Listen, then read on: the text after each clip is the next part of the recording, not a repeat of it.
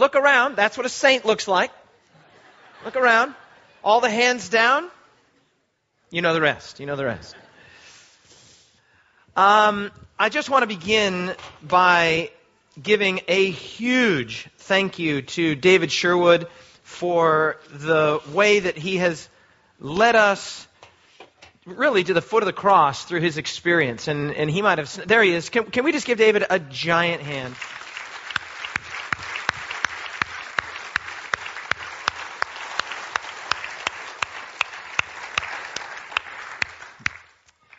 David, you have done so much for us this week. There have been, teary eyes, and I know you didn't come here to make us cry, but you have succeeded anyway.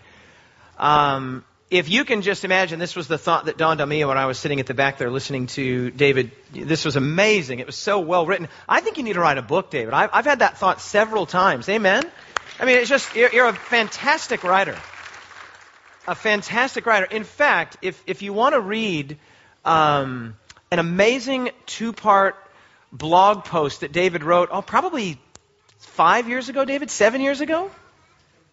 You can go on the Lightbearers website. That's lightbearers.org. Make a note of this.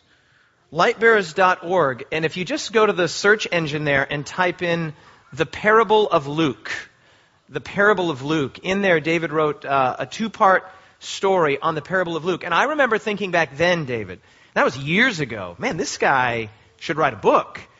And then with the follow-up material that you've presented here, it's just the lessons, even for those of us that don't have a child that have been born with the serious and significant complications that Luke has. I mean, it's just good parenting.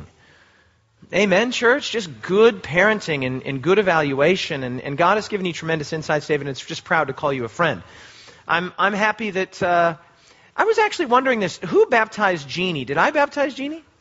That's what I thought. I baptized Jeannie, and I married you. So it's just an honor to be a part of your life, and you have done everything that I hoped you would this week and more.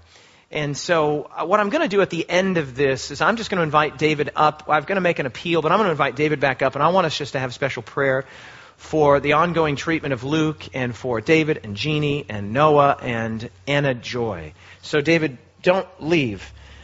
Be ready for that. Also, as I've mentioned, we're having a concert tonight. That concert starts at 7. That's going to be Josh and Company, Robbie Morgan. It's going to be absolutely great. So please come. And I've been informed by Karen North that we will have the Connections Cafe open. I think the decor is maybe not quite as shay as it was throughout the week, but there are going to be some hot drinks and other things available. So please, if you were planning on leaving early, I'm inviting you to not do that. 2 more quick thank yous. I want to give a giant thank you to Mel and Sam and Britt and the entire music team. Can we give them a huge round of applause?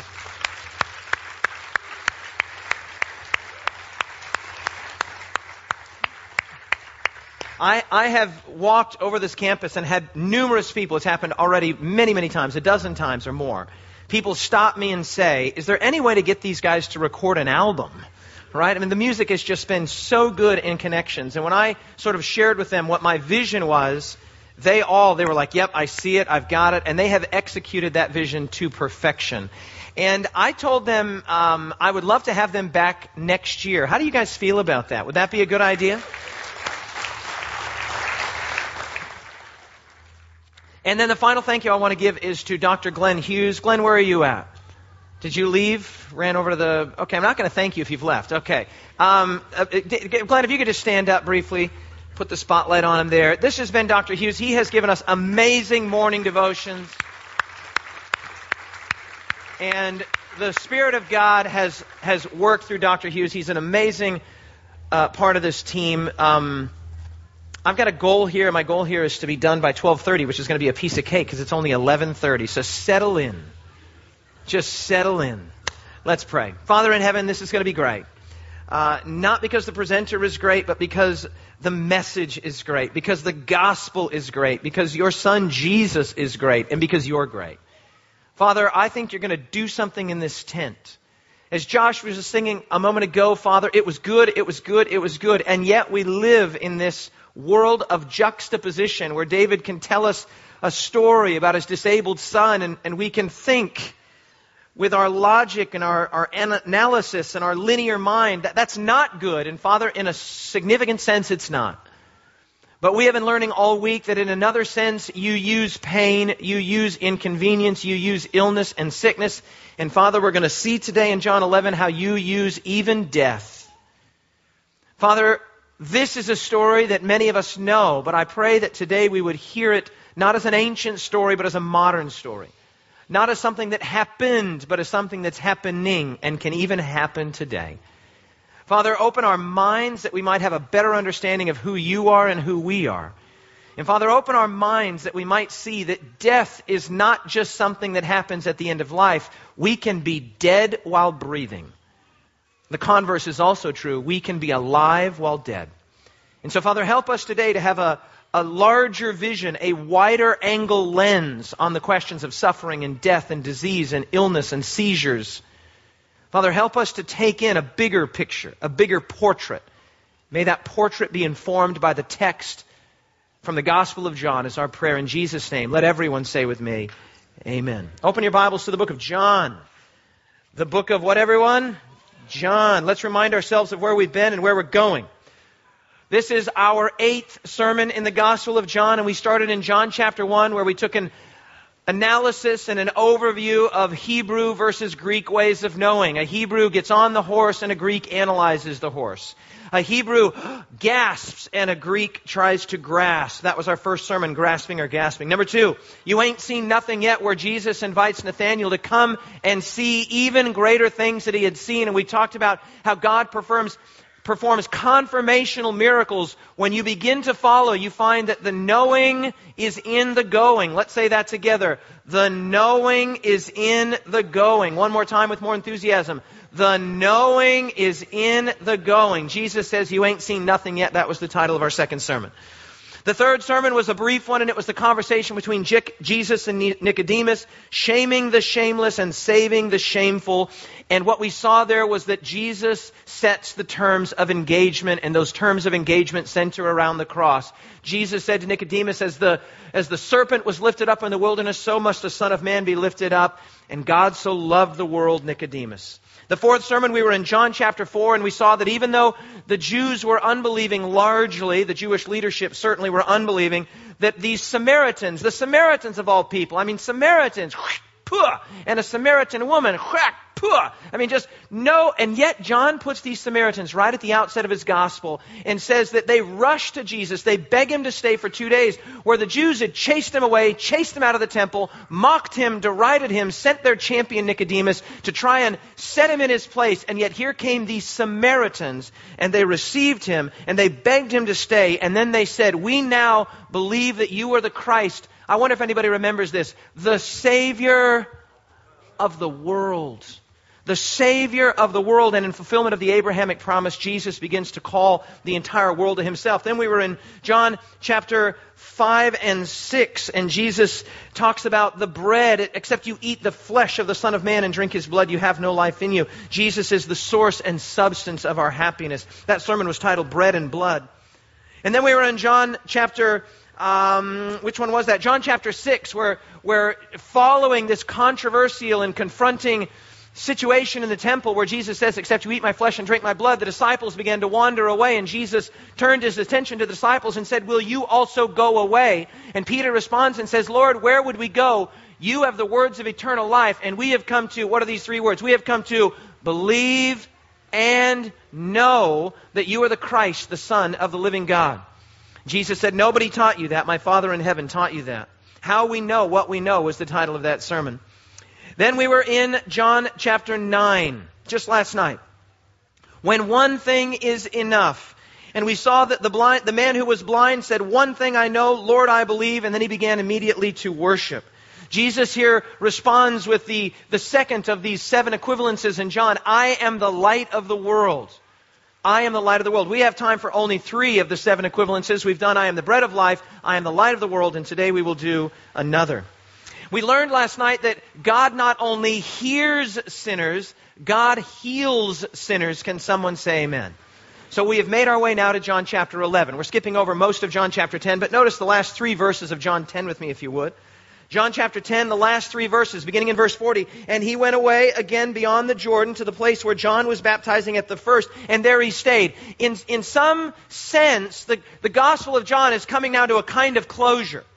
It's coming full circle. This gospel began with John the Baptist in a place announcing, anticipating, there's someone coming whose sandal I am not worthy to loose. He is coming, and Jesus now finds himself there. We are approaching the third and final Passover of Jesus' ministry in the Gospel of John, verse 41. Then many came to him and said, "Man, John performed no sign, but all the things that John said about this guy were true." John had said, no, I'm not the Christ. I'm not the one. There's one coming after me. I'm baptizing with water. He will baptize with fire. And so in a very organizational and symmetrical sense, right here at the end of John chapter 10, we are getting set up for the third and final Passover.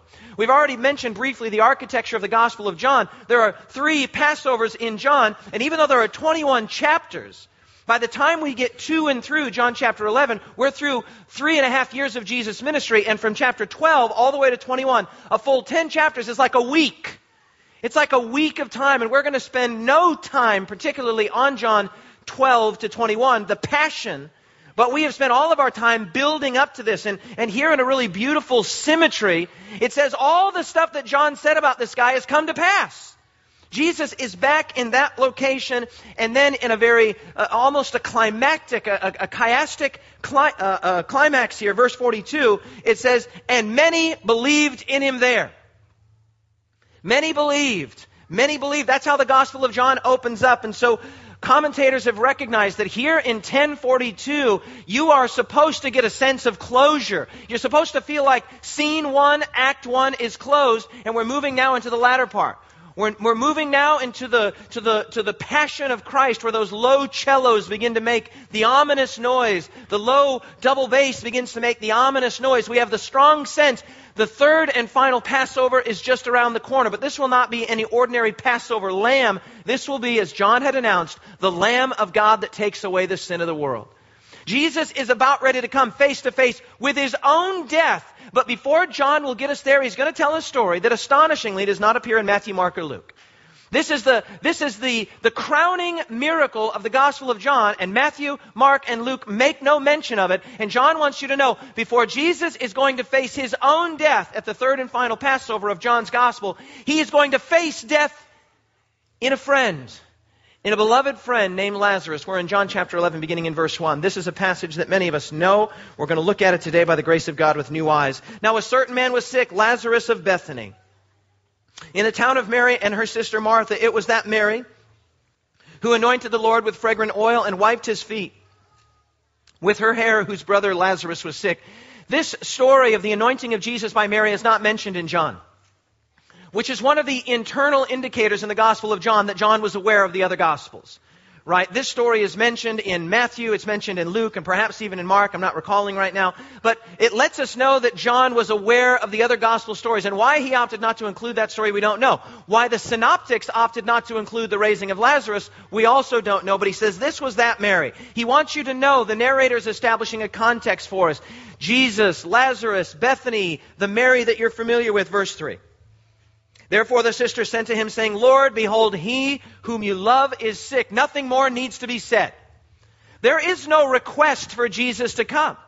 They don't even ask Jesus to come because they know that the simple announcement that he whom you love is sick is request enough. They know Jesus, they love Jesus, they know that Jesus knows them and loves them. And just the announcement, Jesus, he whom you love is sick, they know that Jesus will do the right thing. Jesus can be trusted, and no overbearing or manipulative request needs to be made.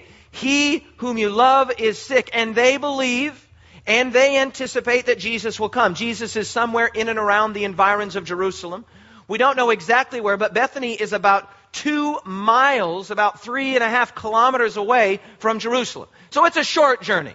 It's just that you can walk there in an hour, maybe 2 at the most. We don't know exactly where Jesus is here, but he's somewhere near Bethany. And so the family of Mary and Martha and Lazarus are aware that Jesus is close. They're aware that he's proximate. And so they simply send the message, Jesus, we know you're in the neighborhood. We know you're close. You're in Judea. You're not off in Galilee somewhere. He whom you love is sick. And nothing more is said because they know he'll come. They know that Jesus will come. He will come on time. He will do the right thing. And again, I've mentioned this before. I'm going to say it again. One of the challenges that we face in reading Bible stories with the pathos and the energy that we should be reading them with is that we know the outcome.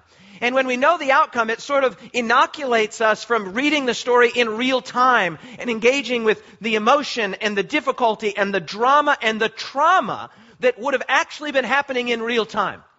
Right? So when Mary and Martha say, he whom you love is sick, they believe as they're, there, just get the picture in your mind's eye, by the bedside of Lazarus who's sweating, by the bedside of Lazarus who's in and out of consciousness. They're dabbing his head. The sickness is going from bad to worse and worse to worse still. And they believe that at any moment a familiar figure is going to darken the door. This is Lazarus whom Jesus loves. That familiar figure is going to darken the door. They've seen it done before and they've heard of other instances. Jesus is going to walk in and he's going to say, Lazarus, stand up. Everything's going to be fine. And the story is going to have a happy ending. They're experiencing Lazarus' sickness in real time in the same way that David Sherwood is experiencing Luke's sickness in real time.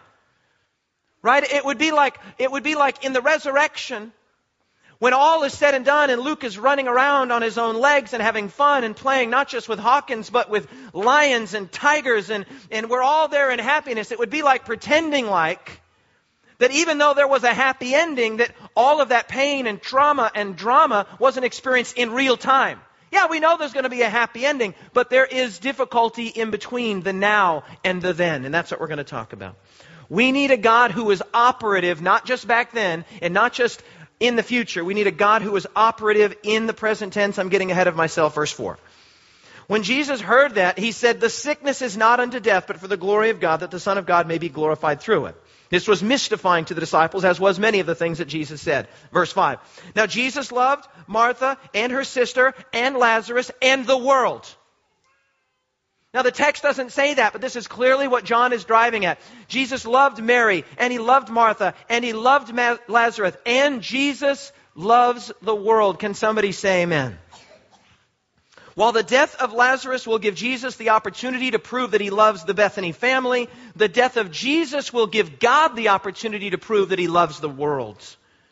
Verse 7, then after these things, Jesus said to the disciples, let us go to Judea again. The disciples said to him, Rabbi, and this is the final time that they will refer to Jesus by that name. This was a term of respect. Certainly they believe that Jesus is Messiah, but the term of rabbi is an honorific term. It's a laudatory term. It's rabbi.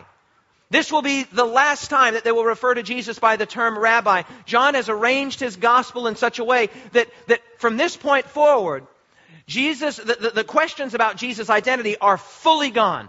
After the raising of Lazarus, those questions of identity will be gone. And so they say, Rabbi, lately the Jews sought to stone you, and you're going to go there again. They feared for Jesus' safety.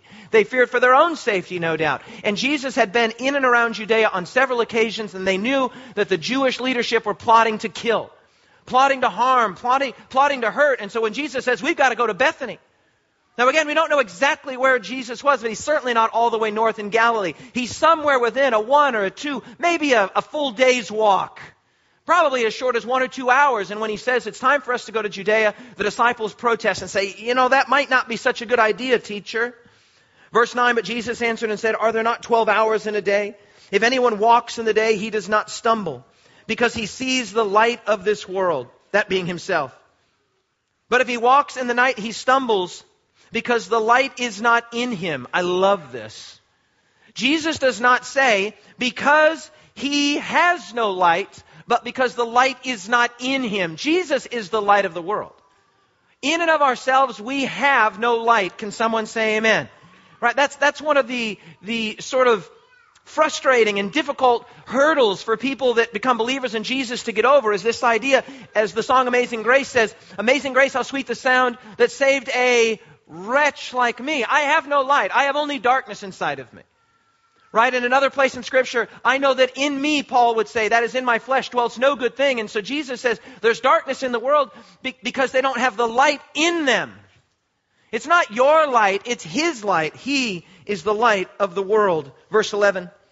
These things He said, and after that He said to them, our friend Lazarus sleeps, but I go that I may wake him up. The disciples are just in a continual state here of instructing Messiah. Messiah, it's a bad idea to go to Judea. And here the instruction continues. They say, well, Lord, if he sleeps, he's going to get better. Maybe we should just let him rest rather than going and bothering him. Verse 13, however, Jesus spoke of his death.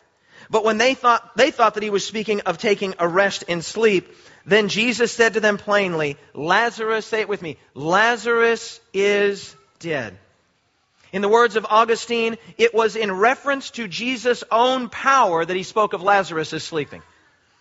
Jesus was reluctant to call the experience that Lazarus was having death. I love that.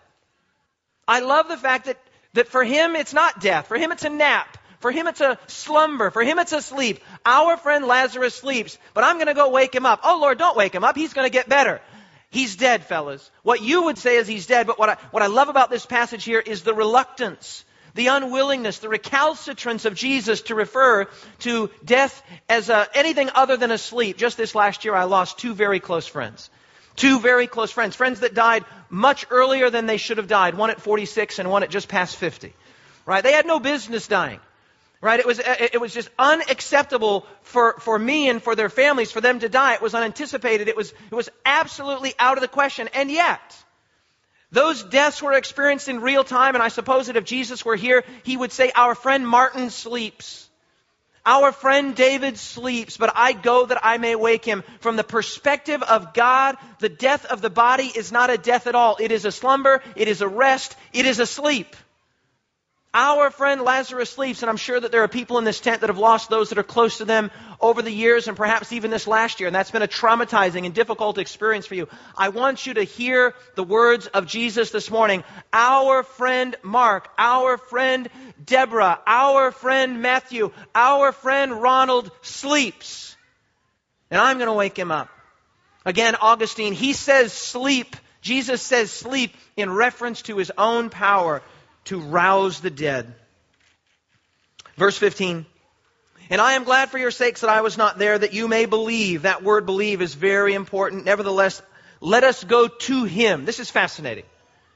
That little phrase there, to him, hints at what Jesus is going to do. He doesn't say, let us go to the corpse. Let us go to the tomb. Let us go to the mourning family. What does Jesus say? Let us go where? Where are we going? To him. Who's him? We're going to go to Lazarus. And if the disciples would have been paying attention, if they wouldn't have been so busy trying to instruct Jesus, they would have picked up on that hint. Wait a minute. How can we go to him who is dead? Jesus knows full well what's going to happen, and he gives us a little textual hint here. John gives us a little textual hint. Let us go to him. Not to his body, not to his corpse, not to his mourning sisters, not to the other weeping family. Let us go to him. And one day in the not too distant future, God is going to say, let us go to Martin. Let us go to David. Let us go to all of my friends who sleep. Friends, I want to tell you, it's good news that the God of the universe has friends, and you are one of those friends. Can you say amen? Our friend Lazarus sleeps. Just let that sink into your soul here this morning. God's posture toward you is a posture of friendship. You are the friend of God. The Bible says that Moses was a friend of God. It says that Abraham was the friend of God. It says that Lazarus was a friend of God. In one occasion, a little bit later in the Gospel of John, John will say, I no longer call you servants because a servant doesn't know what his master does. I call you friends. God's posture toward you is a posture of friendliness. It's a posture of love. Our friends are sleeping, but I will go to him. Verse 16. Then Thomas, who is called the twin, said to his fellow disciples, let us also go that we may die with him. This show of bravery is shallow and perfunctory, as many of our shows of bravery often are. Right? All the disciples are going to flee when the rubber meets the road, and when the chips are really down, they're going to flee. But credit to Thomas, doubting Thomas, as he is sometimes called. In this circumstance, he says, well, if Jesus is going to die, and we've cast our lot with him, then we will also die. Let's go. Verse 17. So when Jesus came, he found that he had already been in the tomb 4 days. So Jesus is 4 days late. At least 4 days. He's 5 or 6 days late. Now go back to that scene in your mind there of an increasingly feverish Lazarus who's laying on his bed with aches and pains and in and out of consciousness. And Mary and Martha are completely confused. I mean, Jesus is near. Jesus is close. Jesus is available, proximate, and accessible. Why isn't Jesus here? It doesn't make sense. Well, he could have gotten busy with an errand or two, but Jesus, surely we're running out of time.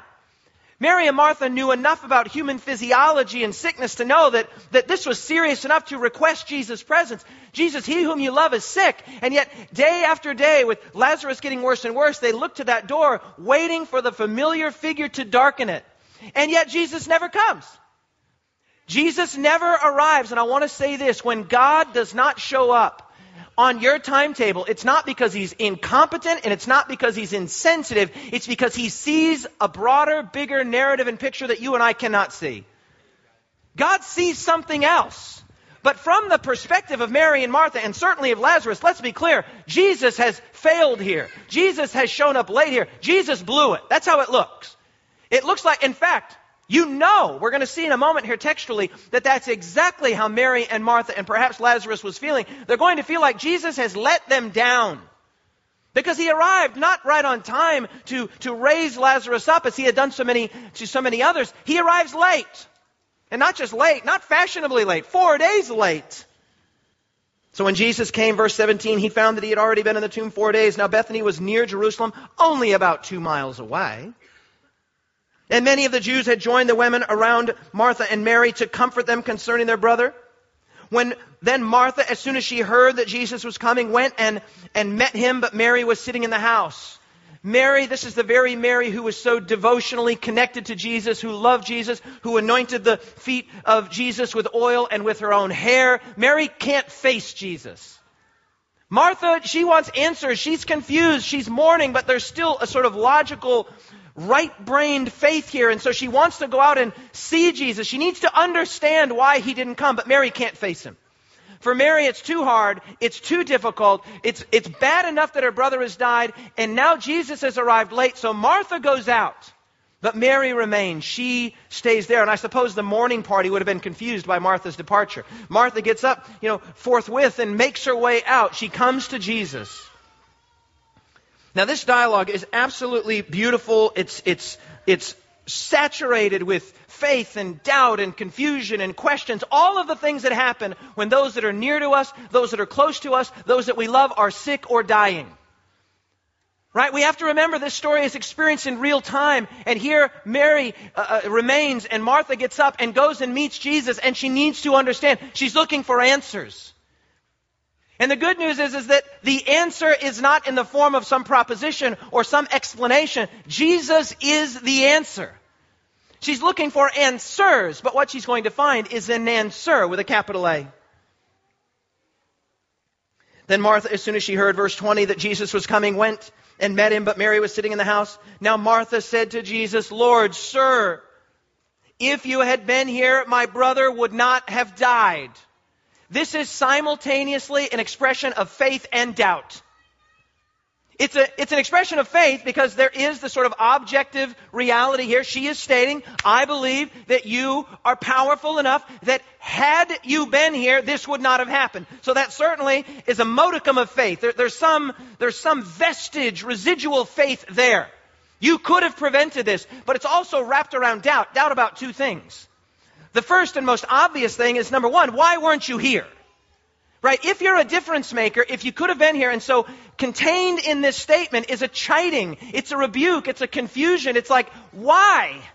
You were so near. The messenger has been back to us for days.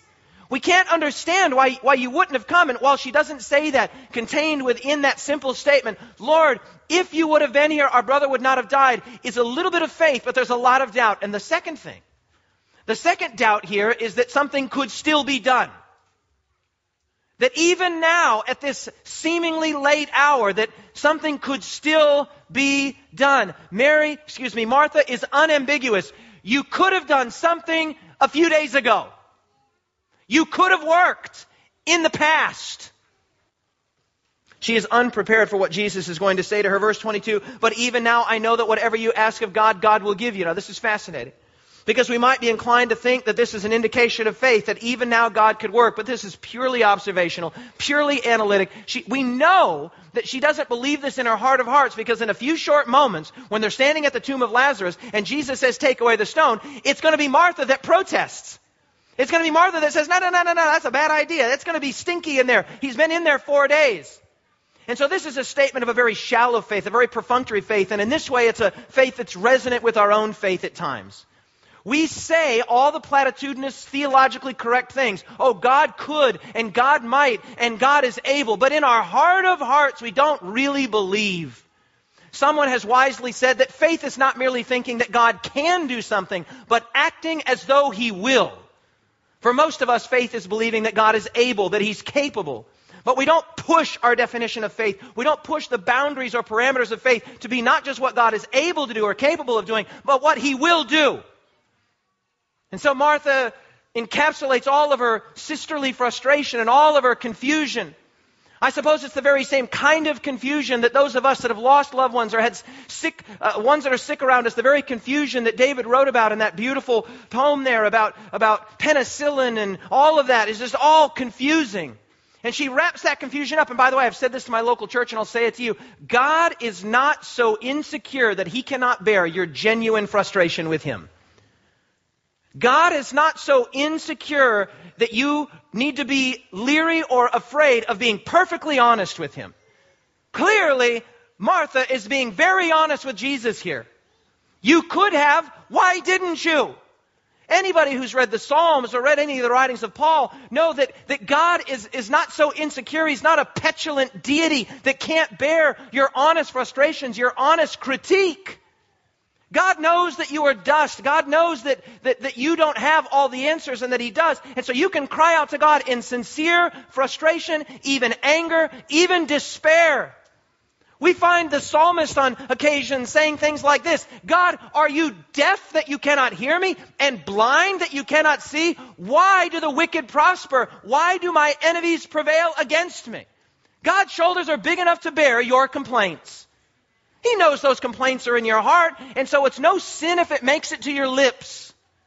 And so Martha comes out with all of the transparency and all of the honesty that true friendship allows for. Lord, if you would have been here, this would have never happened. A little bit of faith mingled with a lot of doubt and confusion.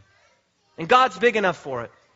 God is big enough for it. But Martha, and we're going to see like Mary in a moment, was very happy with and content with a God who could have worked in the past, but she is somehow strangely blinded to a God who can work in the present. Right here, right now. Verse 23. And Jesus said to her, your brother will rise again. Verse 24. This is a phrase that's familiar to us in our study of John. Martha said to Him, I know. That's what we've been talking about all week, and we have encountered a number of figures and personalities in the Gospel of John that know things that they don't really know. Nicodemus, we know you're a teacher sent from God. We know that. The woman at the well, I know when Messiah comes, He will tell us all things. There are people that seem to know things that don't actually know. We know who this is. This is the son of Mary and of Joseph. We know. And so Martha here theologically, correctly, and astutely says, I know something. And Jesus is like, you don't know half of what you think you know. Your dry and formal theology does not allow for a God who is presently active. You think I could have. And notice this, I know that He will rise again in the resurrection at the last day. Your dry and formal theology, Martha, allows for a God who could have worked 4 days ago and who will work in the future. And this is the God that many of us worship and serve. A God who has worked in the past and a God who will yet work in the future. But what's going to be absolutely profoundly impactful and persuasive in this narrative is that Jesus is about ready to say, I am. Am, of course, is the present tense of the verb to be. It's not the future tense, I will be, and it's not the past tense, I have been. It's the present tense, I am. Martha was abundantly comfortable with a God who was safely ensconced in the past and safely protected by the future. I know you could have done something then, and you will yet do something in the future. And Jesus says to her in verse 25, I am the resurrection and the life. This is number 3 of the formal equivalences that we have spent time on here in our time together. I am the bread of life in chapter 6. I am the light of the world in chapter 8. I am the door in chapter 10, which we didn't look at. I am the good shepherd in chapter 10, which we also didn't look at. And here are the 5th of these 7 equivalences. I am the resurrection and the life. Ego eimi. I am. Present tense, the very same. It's purposefully recalling the interaction that God had with Moses when he says, who shall I say sent me? I am that I am. I am present. And scholars have puzzled over what's called the tetragrammaton. The tetragrammaton are the 4 Hebrew letters that make up the name of God that's translated or transliterated in your Bible, capital L, capital O, capital R, capital D. Because the English equivalent of this is YHWH. YHWH. The vowelings are not there. The sound is not there. It would be like taking the name David and turning it into DVD. Dropping the A, dropping the I, and then there's just sort of this mysterious voweling. What is his name? Is it Devode? Is it David? Is it David? Is it David? Is it David? What is the name? Right? And so we have the tetragrammaton, which just means the 4 letters, Y, H, W, H. And there are reasons to believe, and many scholars are persuaded, that right at the root of the verb, the Hebrew verb to be, is the verb haya. Haya, I am. I am necessarily and eternally self-existent. I cannot not exist. I am what philosophers would call an ontologically necessary being. My non-existence is not an option. Your non-existence is an option. You could not exist. In fact, there have been times in the distant past when you did not exist. And for the wicked, there will be times in the future when they will no longer exist. But the Haya exists. By nature of his being, the Ha-Yah, and then you take that voweling and you feed it into the Y-H-W-H, and you get his Yahweh. Listen to the similarity. Ha-Yah, Yahweh. And so when Jesus says, I am the resurrection and the life, he is bringing all of these elements of the divine name, the mysterious name, and wrapping them up with a bow. And we have these things that we've mentioned. I am the bread of life. I am the light of the world. I am the door. I am the good shepherd. And here, I am the resurrection and the life. Martha was very comfortable with a God who had worked. Martha was very comfortable with a God who would work. And Jesus shows up and says, I'm ready to work right here, right now. I'm not the I was, and I'm not the I will be. God exists in an eternal present to the human situation and to human confusion. And he says, here I am. Where's the body? I am the resurrection and the life. Whoever lives and believes in me shall never die. Do you believe this? This is simply the outgrowth of the thing that Jesus had said to his disciples moments before. Our friend Lazarus sleeps. No. Let him rest, Jesus. Don't wake him up. He's dead. But of course, Jesus didn't want to say he was dead. From Jesus' perspective, from his eternal perspective, he's not dead. He's taking a nap, a slumber, a rest. And so here he says, he that believes in me will never die. Can somebody say amen? We've mentioned before that the eternal life, the everlasting life, those are very important words to the Gospel of John. These are not merely a quantity of years, but a quality of existence, a different kind of living, a different kind of life. Not merely a sequence of days or of years, but a new way of viewing reality. To be resurrected not just in the end times, to be resurrected not just eschatologically, but to be resurrected every morning, to wake up, to breathe that breath, and to see reality through the eyes of the goodness of God in Christ. To experience not only an end time resurrection, but a daily resurrection. Hadn't the Apostle Paul said, I die daily? Verse 26 again, whoever lives and believes in me shall never die. And then this question he puts to Martha, do you believe in this? The real question he's saying is, do you believe in me? And of course, he's already given her sort of theological exposition. I do believe that you could have and that you will in the future. And yet Jesus is trying to direct her away from the past, what could have been, and away from the future, what will yet be, to the present. Do you believe right now? Do you believe today? Do you believe right now, Martha, in this place, in this circumstance? Verse 27, and she said to him, Lord, yes, I believe that you are the Christ, the Son of the living God who has come into the world. And Jesus is satisfied with this answer. He does not chide her for her shallow and somewhat intellectual version of God's actions in human history and in the future. He could have. He could have chided her, and I suppose in some sense he did sort of set her straight by saying, I am the resurrection and the life, and he who believes in me will, even though he dies, even though he sleeps, he will never really die. In some sense there's a chiding here, but he doesn't berate her. He knows that we are dust. He knows that our understanding is often pitifully short of the grand reality to which God, to the real truth about the goodness of God. And so when she says, you are the Christ, the Son of the living God, he's satisfied. Verse 28, and when she had said these things, she went her way and secretly called Mary, her sister, saying, the teacher has come and is calling for you. Where's Mary? This part is left out of the dialogue, but Jesus would have sensed that Mary's absence was pregnant with meaning. Martha runs out. We don't know a lot about their personalities, but there's a few other little passages in the Gospels that indicate to us that Martha was a doer. She was a mover. She was a shaker. Mary was more melancholy, more introverted, more devotional. And so at some point in this interaction, it would have moved from mere theology to, hey, listen, where's Mary? Where is Mary? Well, I will go get her. And so she goes in and secretly calls Mary. Verse 29, as soon as she heard that, she arose quickly and she came to Jesus. Now, Jesus had not yet come into the town, but was in the place where Martha had met him. Then the Jews who were with her in the house, comforting her, when they saw Mary rose up quickly and went out following her, they said, she is going to the tomb to weep there.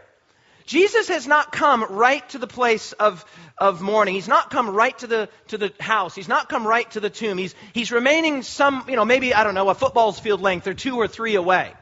A little bit away, and expositors have puzzled over that. Why didn't Jesus just go? And there's a very there's reason to believe that it's just for pragmatic reasons.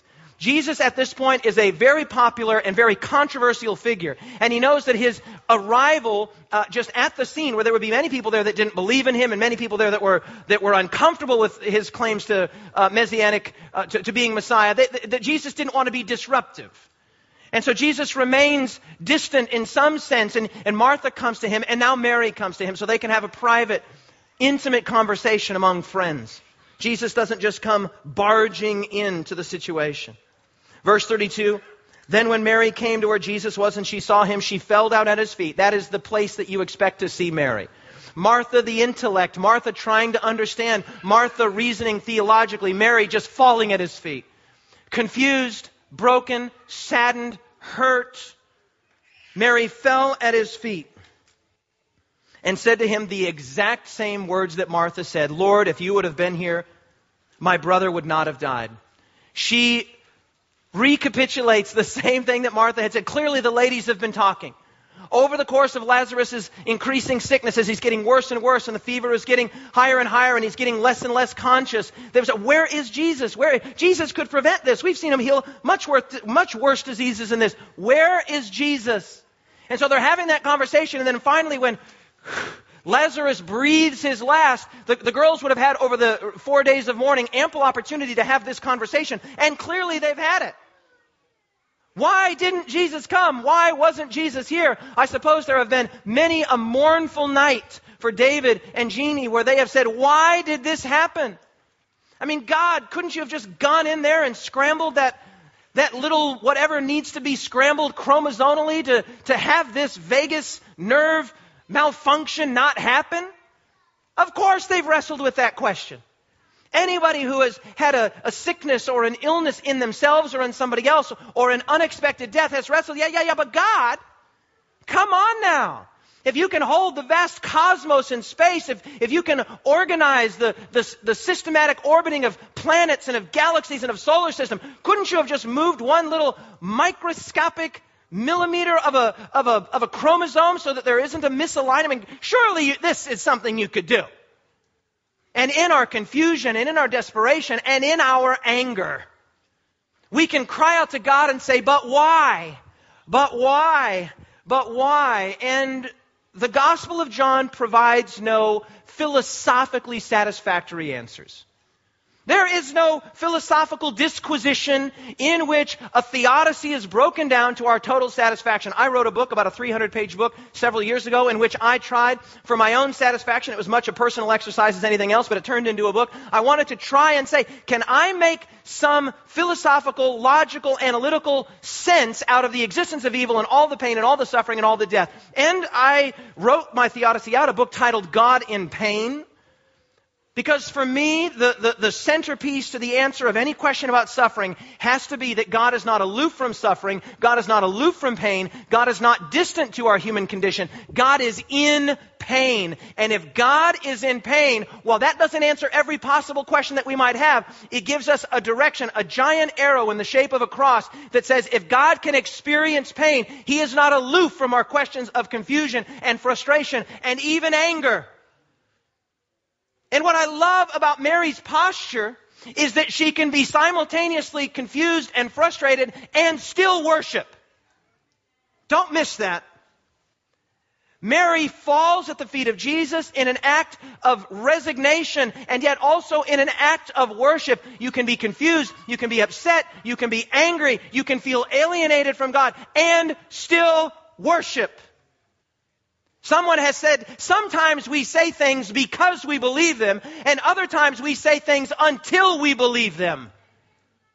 Sometimes you just have to keep saying it. God is good. God is good. God is good. God is good. Not because in that moment you believe it when your marriage is falling apart, or your child has been born with a terrible developmental disability, or your husband has gone to sleep and never woken up again. You in that moment, it's okay to be angry, it's okay to be upset, and you can still keep a posture of worship.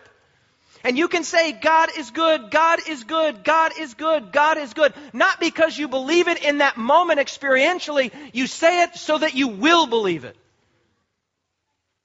Mary falls at the feet of Jesus in a heap, in an act of worship, and still asks the hard questions.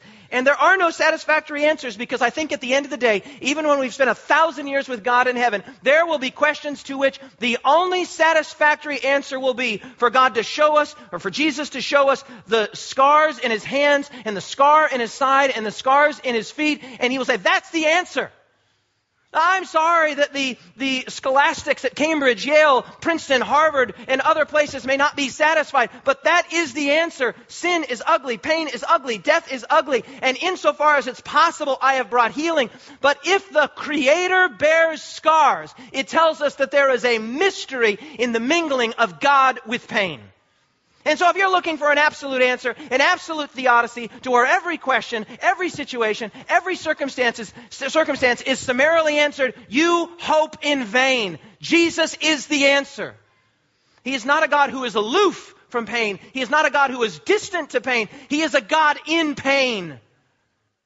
Not just physical pain either. We're going to see here momentarily Jesus is in significant emotional pain. Mary falls in a heap at the feet of Jesus. Verse 33, therefore when Jesus saw her weeping, and the Jews who came with her were also weeping, He groaned in the spirit and was troubled. He is in pain. I just want you to read verse 33 again and just let that soak into you. The Creator, the omniscient, the omnipotent, the omnibenevolent, the eternal, the infinite Creator, the Creator of the universe and of the world, groans in His spirit and is troubled. Are you troubled by pain? Are you troubled by beautiful little boys who love golden retrievers having seizures late into the night? Are you troubled by that? Are you troubled by the world that we live in? Are you troubled? So is God. But there is no nice, neat, mathematical answer to all of the questions that you have. If the Creator can be troubled, it's okay for you to be troubled. He was troubled in His soul. He was troubled in His spirit. Verse 34, and He said, where have you laid Him? Where is He? And they said, Lord, come and see. And there's a fascinating little echo here. For those of you that have been with us on the journey, there's a little echo here, and maybe you've already picked up on it. You will remember all the way from back in John chapter 1 when Jesus was being announced and promulgated as the Messiah by John the Baptist, and there was this sort of tentative, furtive hopefulness. Maybe this really is the Messiah. And the answer of the early disciples was what? Come and see. Come and see. The knowing is in the... Come and see. And so John here has set us up to believe that something astounding is about ready to happen. Where have you laid him? Come and see, Jesus. Come and do what you do. Come and be who you are. Come be the I am. Come be the resurrection and the life. Where have you laid him? Come and see. And then one of the shortest verses in all the Bible, in fact, one of the two shortest verses in the Bible, verse 35, Jesus wept. Jesus wept. In my book that I mentioned a moment ago, God in Pain, when people ask me to sign that book, hey, this is a book that I bought, I love this book, I'm buying it for a friend, I'm buying it for a neighbor, will you sign this book? Every time I sign that book, I simply write the words, Jesus wept, and then I say, this entire book is about these two words. 300 pages to try in some faltering way, in some impotent way, to try and get my mind around the idea that the creator of the universe wept. Jesus wept. He is not aloof from our pain. He is not aloof from our frustration. He is not aloof from our confusion. Jesus wept, weeping there at the tomb. Now this raises all kinds of questions. Why is he weeping? Some of the more academically minded would say, well, Jesus clearly isn't weeping because Lazarus is dead, because he knows he's going to raise him, but I think that's perfunctory and shallow. Jesus is weeping because he's not just standing at a tomb, he is standing in a tomb. The whole world is a giant tomb, and he is surrounded by death and disease and suffering, and it's getting to him. And the unbelief and the importunity and the difficulty to break through. There's just the whole of the human experience. We've all had these moments. I mean, my wife has these moments regularly. I don't think she'll mind me telling you that. There'll be times where my wife is just crying. And I'll say, sweetheart, why are you crying? And I love it. This is my favorite answer that she gives. She says, I don't know. I love that. Life is hard. There's just times where the only appropriate response is not to itemize as much as in my husbandly desire. I'd like to have an itemization of exactly why you're ill so that it can be fixed, so that it can be sorted out. And I can show you that, in fact, you shouldn't be crying, right? Isn't this the husbandly duty? No, this crying is irrational. I can explain why you shouldn't be crying. But when she says, I don't know why I'm crying, I'm just really sad, then all I can do is hold her. And friends, here Jesus weeps, not for a single instance, not for an instantiation of evil and of death and of disease in the case of Lazarus. Certainly that is the punctiliar moment, but there's this whole thing that's being wrapped up. Jesus knows the third Passover is just around the corner. He knows that he stands here at the tomb of Lazarus, but soon and very soon he will go into a tomb of his own. And every person that he sees he knows is subject to death. And many of the people that he sees, he could see perhaps the diseases and the cancers in their body at that very moment. And he knows that many of them will not believe. And all of the weight of this, the emotional weight, and even God's shoulders are not so big that he is incapable of crying. And so Jesus wept. Martha, the sister of him who was dead, said to him, I've jumped down. Jesus wept, verse 35. Verse 36, then the Jews said, see how he loved him. And he did. Some of them said, could not this man who opened the eyes of the blind also have kept this man from dying? There it is again. Very comfortable with a God working in the past. God could have done something had he only been here on time. Man, God could have done something. And God will do something. And he could have done something. We're happy with a God back there, and we're happy with a God up there. But what about the I am who shows up right in the middle of this funeral mourning situation? Then Jesus, again groaning within himself, came to the tomb, and it was a cave, and a stone lay against it. John wants you to know that he was deeply grieved in his soul and in his spirit. Verse 39, Jesus said, take away the stone. Notice how short and curt Jesus' sayings have become. Where have you laid him? Take away the stone. I mean, it's just, you get a sense here, reading between the lines, that Jesus just has to speak in these very punctuated, short things, just because he himself is so emotionally moved. He himself is so troubled in his spirit that all he can get out in that circumstance is just to say, where have you laid him? Take away the stone. And Martha protests. This is going to be an embarrassment. It's going to be an embarrassment for Jesus. It's going to be an embarrassment for her. Maybe she's thinking that Jesus wants to, see the body, to mourn over the body. But Martha's thinking, no, we've embalmed him. We've wrapped him tied in grave clothes. Whatever Martha is thinking, she's not thinking resurrection. She's not thinking resurrection. Because resurrection is something that happens in the future. Take away the stone. Martha, the sister of him who was dead, said, Lord, by this time there will be a stench. He's been dead for 4 days. Verse 40, didn't I just tell you moments ago that if you would believe, you would see the glory of God? Then they took away the stone from the place where the dead man was lying, and Jesus lifted up his eyes and said, and there's significance here, I don't have time to develop it, but when the Bible says that people lift up their eyes, there's always something, when John says he lifted up his eyes, something always amazing is about ready to happen.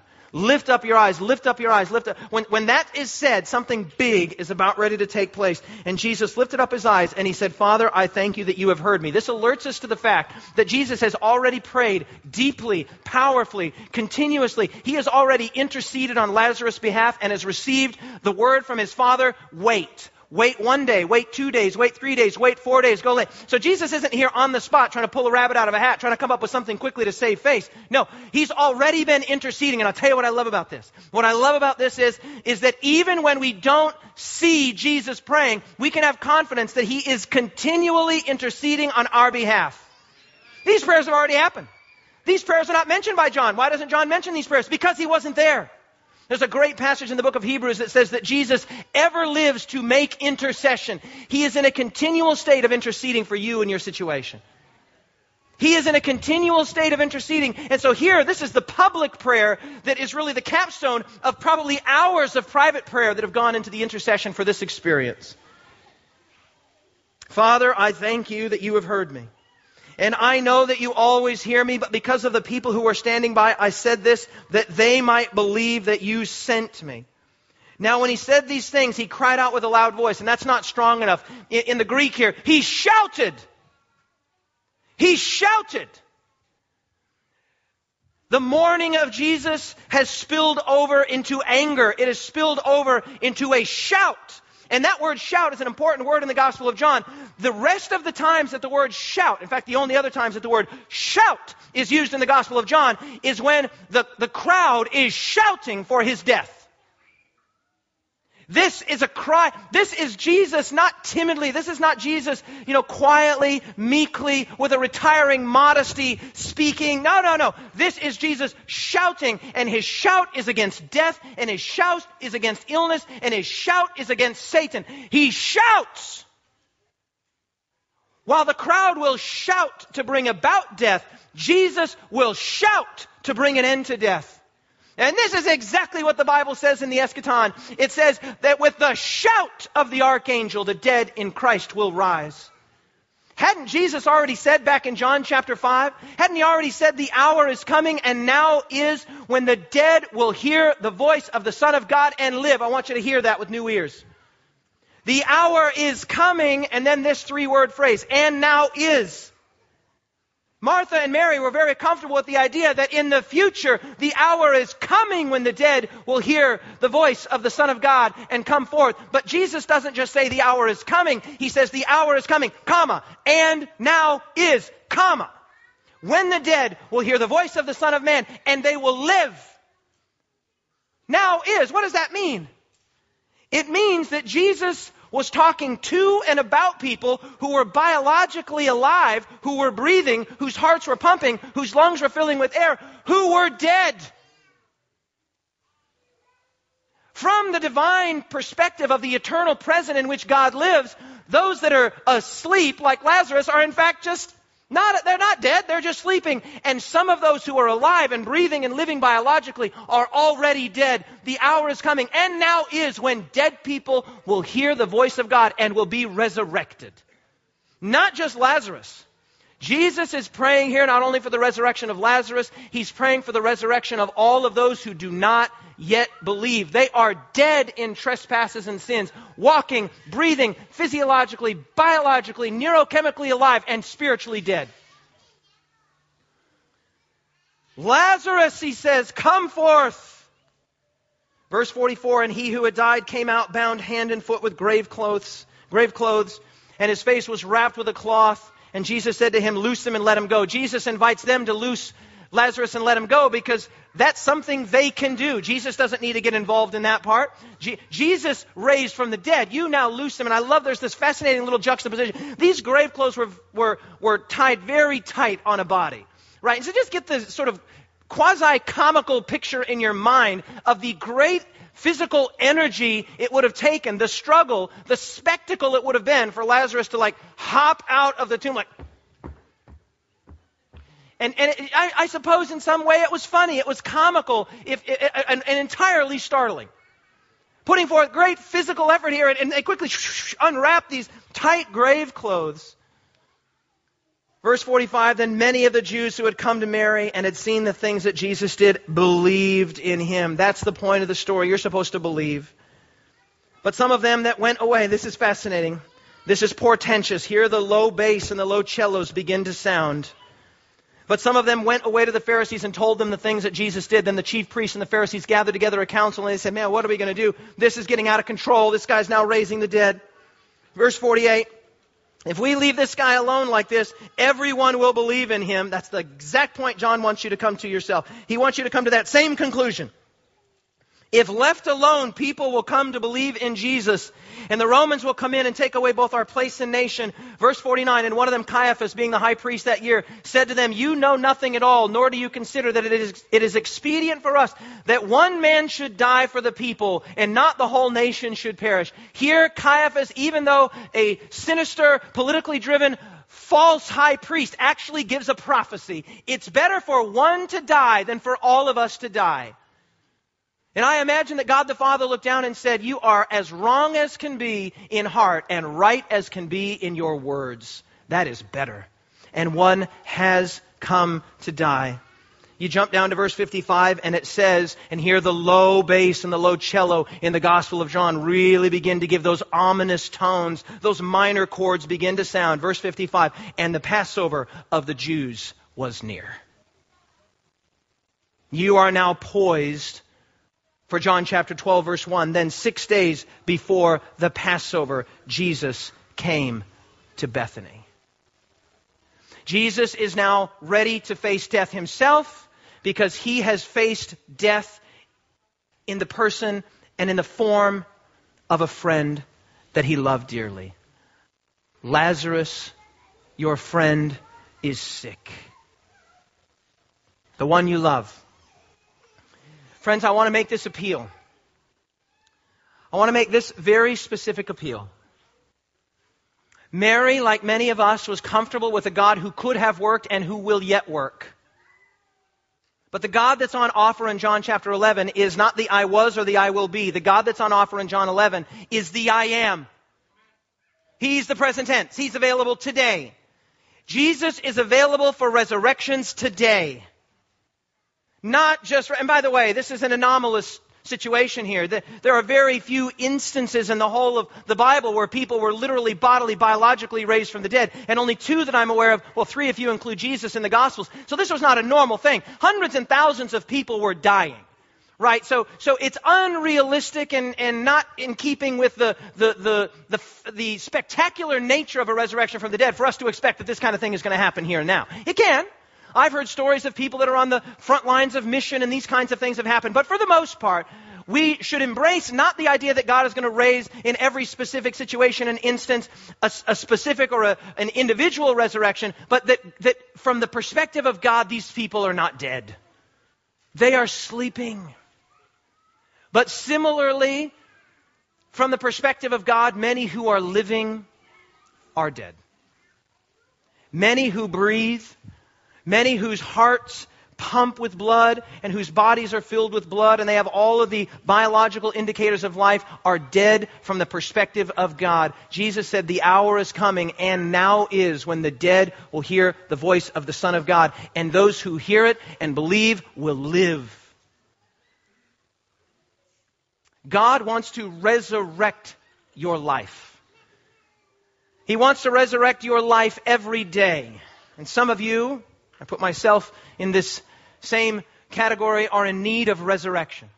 Not just an eschatological resurrection, but a resurrection here today. A resurrection to a new way of living, a new way of seeing, a new way of thinking, a new way of spending. a new way of doing recreation, a new way of doing life, a new way of raising children, a new way of doing marriage. Many of us are dead in situations, and we need to be raised. We need to be resurrected. We need to believe that God is not just the I was or the I will be. He is the I am. That God can change your life even now, here today. God can raise you just like He raised Lazarus. God can change your marriage. God can change your financial situation. Hallelujah. Thank you, Jesus. I need that one. God can change your situation, whatever that situation might be. You might find yourself in the darkness of addiction, the darkness of adultery, the darkness of a pornography struggle. You might find yourself in any number of darknesses or situations, and God can resurrect you today. He can say, David, come forth. Joshua, come forth. Mary, come forth. Rebecca, come forth. Anna, come forth. Paul, come forth. Julie, come forth. God can call you forth today and resurrect you today, and you will see the world with new eyes. You will see your marriage with new eyes. You will see your life with new eyes. You will see your finances with new eyes. You will see camp meeting with new eyes. You'll see your local church with new eyes. Hallelujah. You will see life with new eyes. Josh Cunningham has written a song about this very thing, and I'm going to invite him to come forward and sing it. And as he gets ready to sing, I want to read you the lyrics. The song is titled Resurrection. The song is titled Resurrection, and Josh in this song perfectly captures the point that is being made here by John, that God is not just in the business of eschatological, end-time, bodily resurrections. God is in the business of resurrecting your life today. God is in the business of raising you from the dead today. God is in the business of raising you from discouragement and despair and whatever the thing is. Maybe God is just in the business of raising you from the tyranny of comfort and leisure and financial security. Man, it's hard to imagine, but David Sherwood has sat in this tent, and night after night he has told us that he said it 2 or 3 times, 10 times the man that he would otherwise be if this giant inconvenience named Luke hadn't come into his life. And yet many of us will still be ruled by the tyranny of security, the tyranny of leisure, the tyranny of financial security. Some of you have to be rescued from pornography addictions. Some of you have to be rescued from other kinds of addictions. And some of us just have to be rescued from ourselves. And God comes into that and He shouts. He doesn't shout at you. He shouts to you so that you will be raised from the dead, not just bodily in the hereafter, but you can be raised from the dead in the here and now and go on to live the life that you were created to live, an everlasting life, an eternal life, not just a quantity of years, but a quality of life. I am come that they might have life and have it to the full, have it more abundantly. And that abundant life is found when we know God and are known by Him. And we have just begun to scratch the surface of the significance of what it means to know. But God is saying to you, and He's saying to me today, saying, David, you need to be resurrected. You got some things, David, in your life you need to be resurrected from. And I say, Lord, here I am. I'm wrapped in grave clothes. I'm stuck in a tomb with a heavy door at the entrance. I need out. And Jesus says to me, David, come forth. Gemma, come forth. Katie, come forth. Steve, come forth. Matt, come forth. Ronald, come forth. Phil, come forth. He invites you to come out into the life, not just Jesus as an accessory to cultural Adventism or Christianity. Jesus invites you to experience the fullness of what it means to be a son or a daughter of God. When the weight of this world's heavy on your back, crushing your life out, squeezing you into the black, when every mistake you've made seems to point back in your direction, resurrection. Spirit is willing, flesh is weak, temptation strong, silver tongue, double speak, promises leading you on. When the prince of this world seems to win in the battle for your affection, resurrection. When everyone that you thought you could count on has gone, slumbering, running, betrayal, self-preservation, when your cup of pain overflows with the bitterness of rejection, resurrection. When you look at this broken world, weary and worn with hate, fear and pride and self-righteous condemnation, when grace is forgotten and all you've got inside are words of correction, resurrection. The things that you want to do, you find yourself leaving undone. And all the things that you do are best left alone. When you cry out, deliver me from all of my wretchedness and imperfection, resurrection. And as Josh sings this song, I want to invite David Sherwood to come forward because I want to have special prayer for you, David, so you get to respond to the altar call. I rarely do that. Just tell people to come forward. If some of you don't come forward, I'm going to call you forward because I know some of your situations, so don't test me. As Josh sings this song and you say, you know what, I need camp meeting, and maybe you're just what did you call them yesterday, the people that just show up for one day? What do you call them? The ring-ins. Maybe you're just a ring-in. Well, God bless you. God, come on up here, Dave. Come on up here. Come on up, Noah. Come on up. The Spirit of God has spoken to your heart, and you are in need of resurrection. A new way of breathing, a new way of thinking, a new way of viewing, a new way of spending, a new way of recreating, a new way of loving, a new way of being married, a new way of doing parenthood, a new way. You just need a resurrection in your life. Yeah. In the future, God's going to raise your body from the tomb, but in the here and now, God can raise your spirit.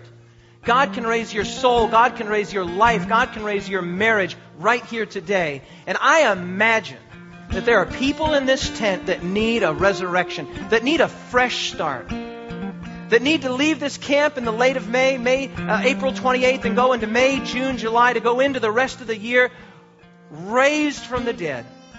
And so I'm praying that somehow through this sermon and through this beautiful song that Josh and the girls are about to sing, that God will shout into your situation and say, come forth. Come forth. Come forth. If you need a resurrection, not just at the end, not just in the by and by, but if you need a resurrection in the here and now, I'm going to invite you to come forward. Come forward and be raised from the dead. The deadness of comfort, the deadness of pain, the deadness of despair, the deadness of hurt, the deadness of infidelity, the deadness of addiction, or any other deadness that you can imagine. If you need to come forward and be raised with Jesus to live that abundant life with Him, I invite you to come forward. Stand with us. Stand with us here and we'll pray and ask God to raise us from the dead. Won't you come as Joshua sings?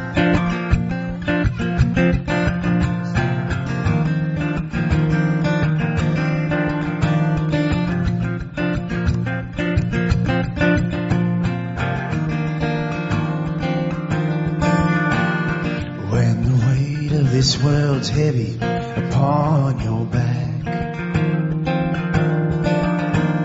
crushing your life out, squeezing you into the black. When every mistake that you made seems to point back in your direction, resurrection.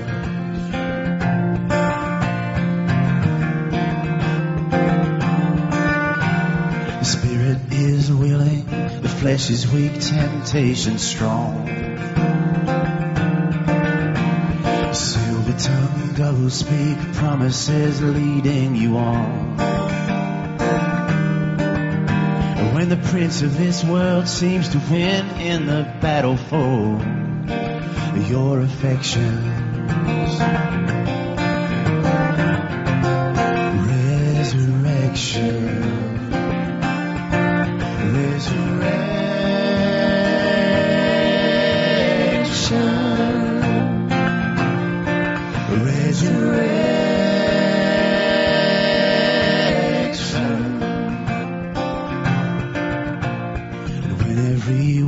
You thought you could count on has gone, slumbering, running, betrayal, self-preservation. When your cup of pain overflows with the bitterness of rejection, resurrection. And when you look out on this broken world, weary and worn, with hate, fear, and pride, and self-righteous condemnation, when grace is forgotten and all that you've got inside are words of correction,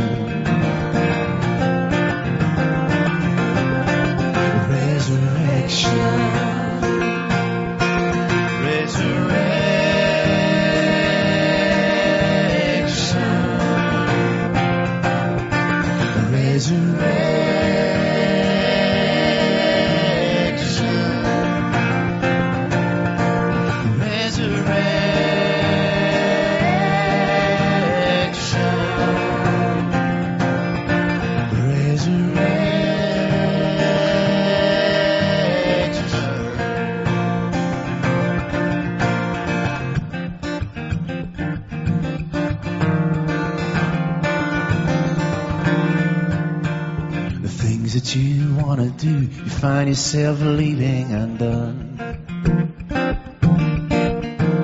The things that you do are the ones that are best left alone. When you cry out, deliver me from all my wretchedness and imperfection.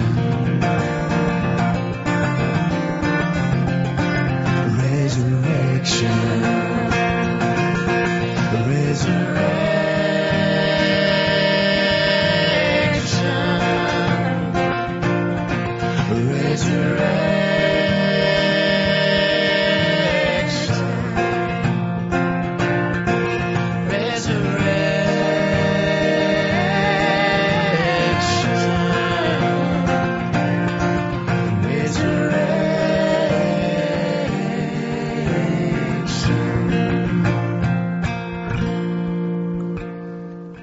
Amen? All right, put your arm around somebody that's near you. Even if you didn't come forward, put your arm around somebody. Reach out and touch somebody. Father in heaven, every one of us in this room is in need of the life that Jesus came to give.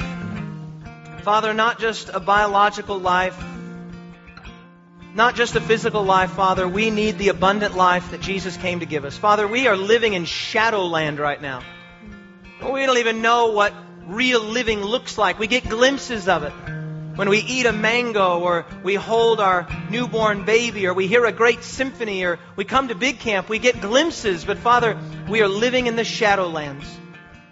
And I suppose when Jesus was standing there at the tomb, He was surrounded by all of the shadows, all of the doubt, all of the death, all of the disease, and it just overcame Him. And He was thinking, if these people only knew, if they only had seen what I have seen, I come from the bosom of the Father, if they could know the love, the opportunity, if they could know for what they were created, they would not be so easily satisfied, they would not be so easily dejected and forlorn.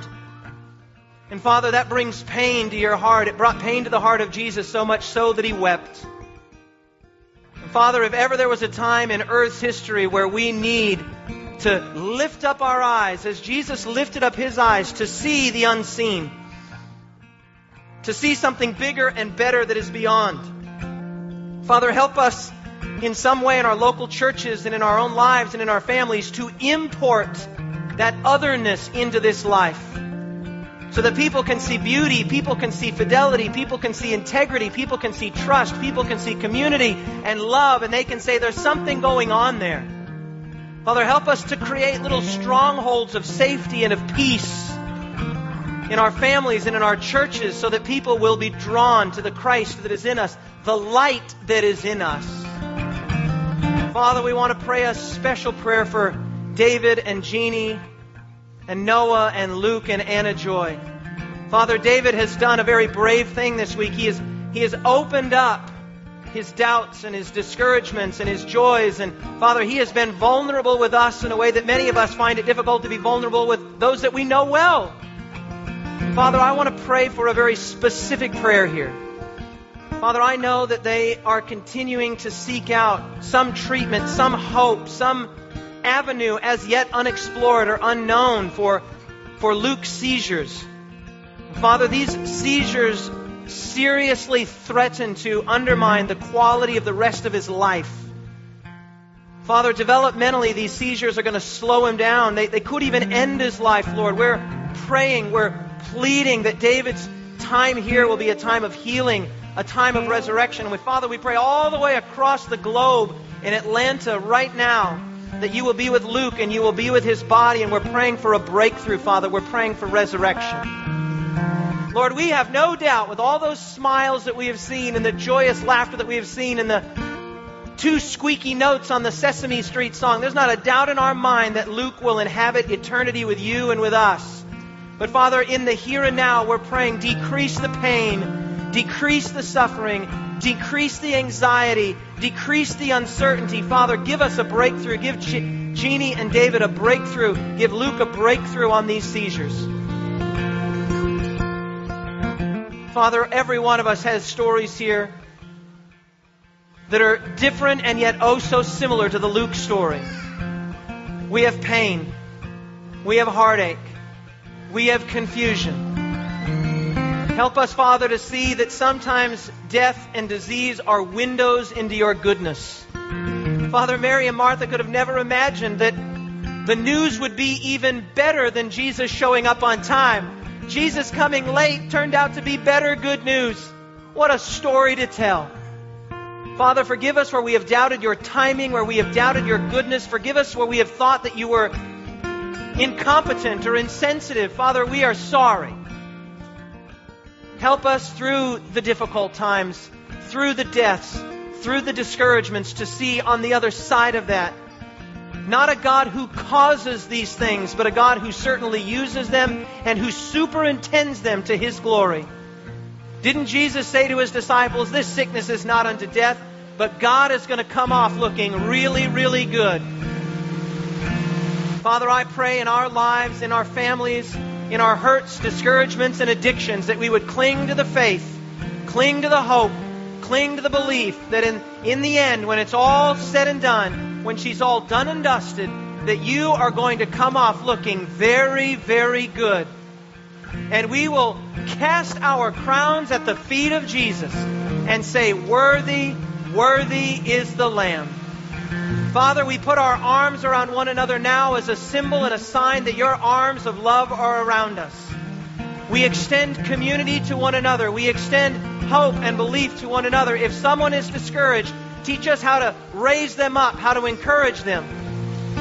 Father, we believe that Jesus is the resurrection and the life. We believe He is the bread of life. We believe He is the light of the world. We believe He is the way, the truth, and the life. We believe He is the good shepherd. We believe He is the true vine. Father, today we believe. Help our unbelief. Grow us into the best versions of ourselves. Grow our churches into the best versions of themselves. And may there be resurrection. May there be life. And soon and very soon may there be celebration in your eternal presence as we behold the Lamb of God who has taken, is taking, and will take away the sin of the world. The great I Am, in whose name we pray. Let everyone who longs for resurrection say, Amen. Turn to that brother or sister next to you and say, God is in the business of resurrection. God is in the business of resurrection.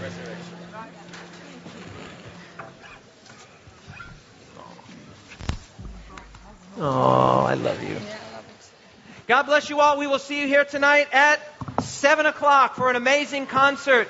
You've got nothing else to do today but suffer in the rain. So come tonight for a concert. We can't wait to see you here. God bless you all. We love you.